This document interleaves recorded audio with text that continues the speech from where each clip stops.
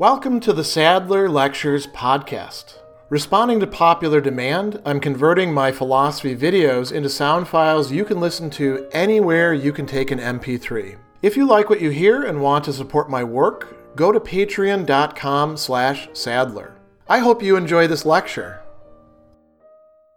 One of the very useful remedies that Seneca elaborates for us in Book 3 of his On Anger is not something punctual that we do when we're about to get angry or we're already starting down the path and we want to catch ourselves. Rather, it's something that he suggests should be a daily or rather nightly routine for us, something that we want to make into a habit, a routine, a approach that we adopt over and over and over again. And it's not something as simple as it might first seem. There's actually quite a few, let's say, components or dimensions to it. So he tells us, and this is in chapter 36, the mind must be called to account every day. And that's a little bit of an abbreviation in the translation. The Latin says quotidie, which means every day, right? Ad rationem redendam vocandus est, and what he's talking about there is animus, which is the mind. And it's not anima, the soul, but rather the part of us that does our thinking. Now, remember that for the Stoics, this rational part is also the part that is subject to the emotions. So vocandus est, it needs to be called, right? Ad rationem redendam.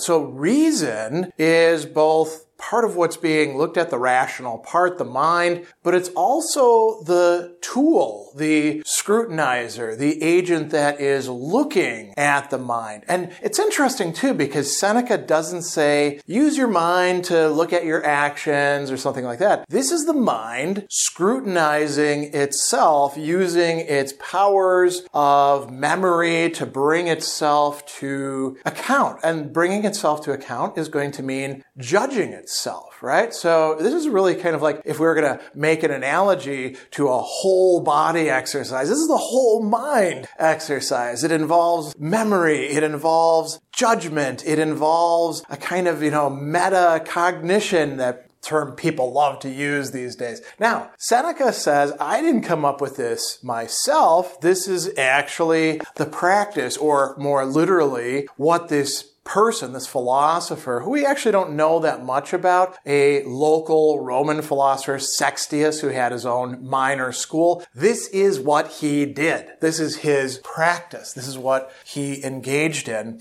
And he tells us that when the day was spent and he had retired to his night's rest, he asked his mind, he asked himself a set of questions. Which of your ills, your mala, the bad things, right, that are hurting you, that are screwing you up, did you heal today? Did you work on? Which vice, vitya, which vices did you resist? Vices that are still in you. And in what aspect have you become better? How have you improved? So it's asking not just about, well, what individual things did you do? And those are in the naughty list and these are in the nice list. It's actually asking more global questions. What are you doing that's making you better? What are you doing to resist or pare away the bad parts of yourself, of your mind, right? And so Seneca tells us something very interesting about anger. He says, your anger will cease, desinit in Latin, and lessen, moderatior erit. So it'll become, if not going away entirely, it will become at least more manageable, more tractable. It won't be quite as great. It won't break out quite as easily when brought before a judge, right? So who is this judge? Well, it's yourself. It's your own anger. It's your own mind. You're using your mind to judge your mind. And now notice one other key phrase in there. When it knows that every day it's going to be brought before the judge. So if you're not making this a regular practice, but only doing it occasionally, you're not providing that part of yourself that does get angry the let's call it warning or sanction that it needs of getting brought before the judge. And we could ask ourselves, Seneca doesn't go into this, why would anger be deterred in that way? Because the part of yourself that gets angry, this is an assumption here, doesn't like being judged, doesn't like being told it got things wrong, doesn't like being told it was out of bounds or over the line or pick whatever else you want, right? And so anger is going to lessen or cease. And then he says, is there anything finer, more literally, more beautiful, right? Than what? Than this habit. And here, habit is a translation of consuetudo, which, means custom also. So this is something that you turn into your own internal norm governing yourself, a habit that you make for yourself. Is anything finer than this habit of scrutinizing, excutiendi, right? Of engaging in a process of, if we want to be more literal about this, sifting.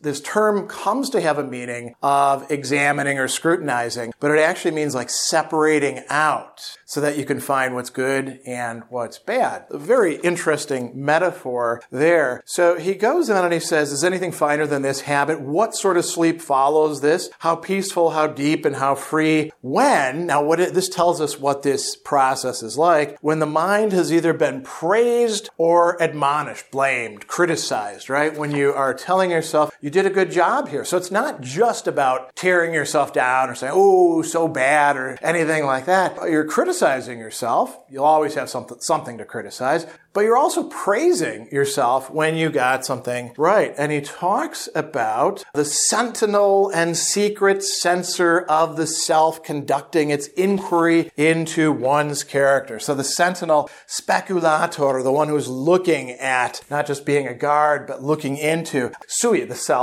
censorque, and the censor. The censor isn't just somebody who says, no, you can't print that. It's somebody who looks into morals or habits or character and then renders judgments and sanctions. So you are being your own censor. And I should mention here that where the translation says character in the singular, it's actually moribus, which is a term which is similar to consuetudo, right, or habitus. These are habits, these are ways of doing things. Amores is a custom, a habit, a way in which you typically behave. So your character is formed of all of these little habits, right, that come together in some sort of nexus. So that is what you're doing. You're scrutinizing that. And Seneca says, hey, this is what I do every day. Let me tell you about it. And this is how he closes.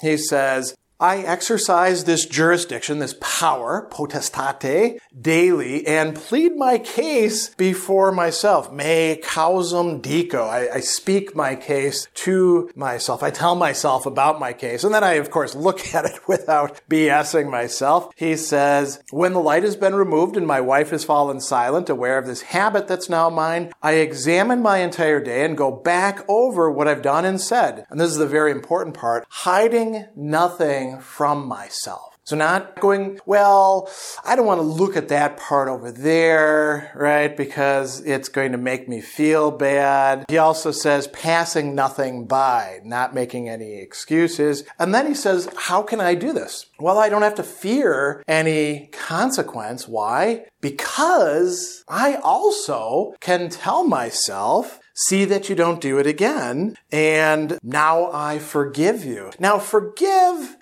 that might be a little bit too strong of a term. The Latin is actually tibi ignosco. I literally overlook or am ignorant of what you did wrong. You let it go, you could say. So, forgive works, let go, pass over, those all work as well. And so if you're brutally honest with yourself, then you can actually turn this into a process of self-improvement. And he gives examples of the sort of things that he says to himself, which I think maybe a lot of us could say. He says, in that discussion you spoke too aggressively. Now notice this. He doesn't just say, in that discussion you spoke too aggressively. All right, that was bad. I forgive you. Let it go. Try to do better. Instead, he's teaching and learning himself. He says, from now on, don't get involved with people who don't know what they're talking about. So it's not just looking back over it and acknowledging, criticizing, and then leaving it. There's also this is how you're going to do better next time. People who've never learned don't want to learn. You admonish that fellow more candidly than you should. As a result, you didn't correct him, you offended him. In the future, consider not just whether what you say is true, but whether the person you're talking to can take the truth. A good person delights in being admonished. All the worst people have the hardest time putting up with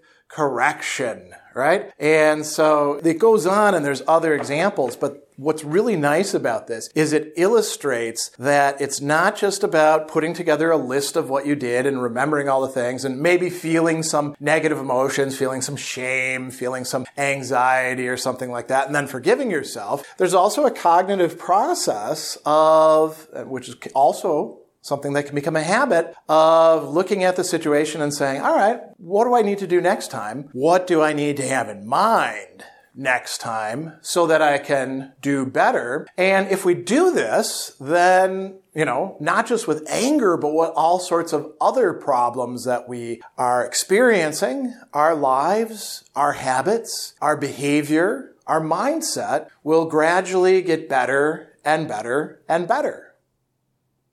Special thanks to all of my Patreon supporters for making this podcast possible. You can find me on Twitter at Philosopher70, on YouTube at the Gregory B. Sadler channel, and on Facebook on the Gregory B. Sadler page. Once again, to support my work, go to patreon.com/Sadler. Above all, keep studying these great philosophical works.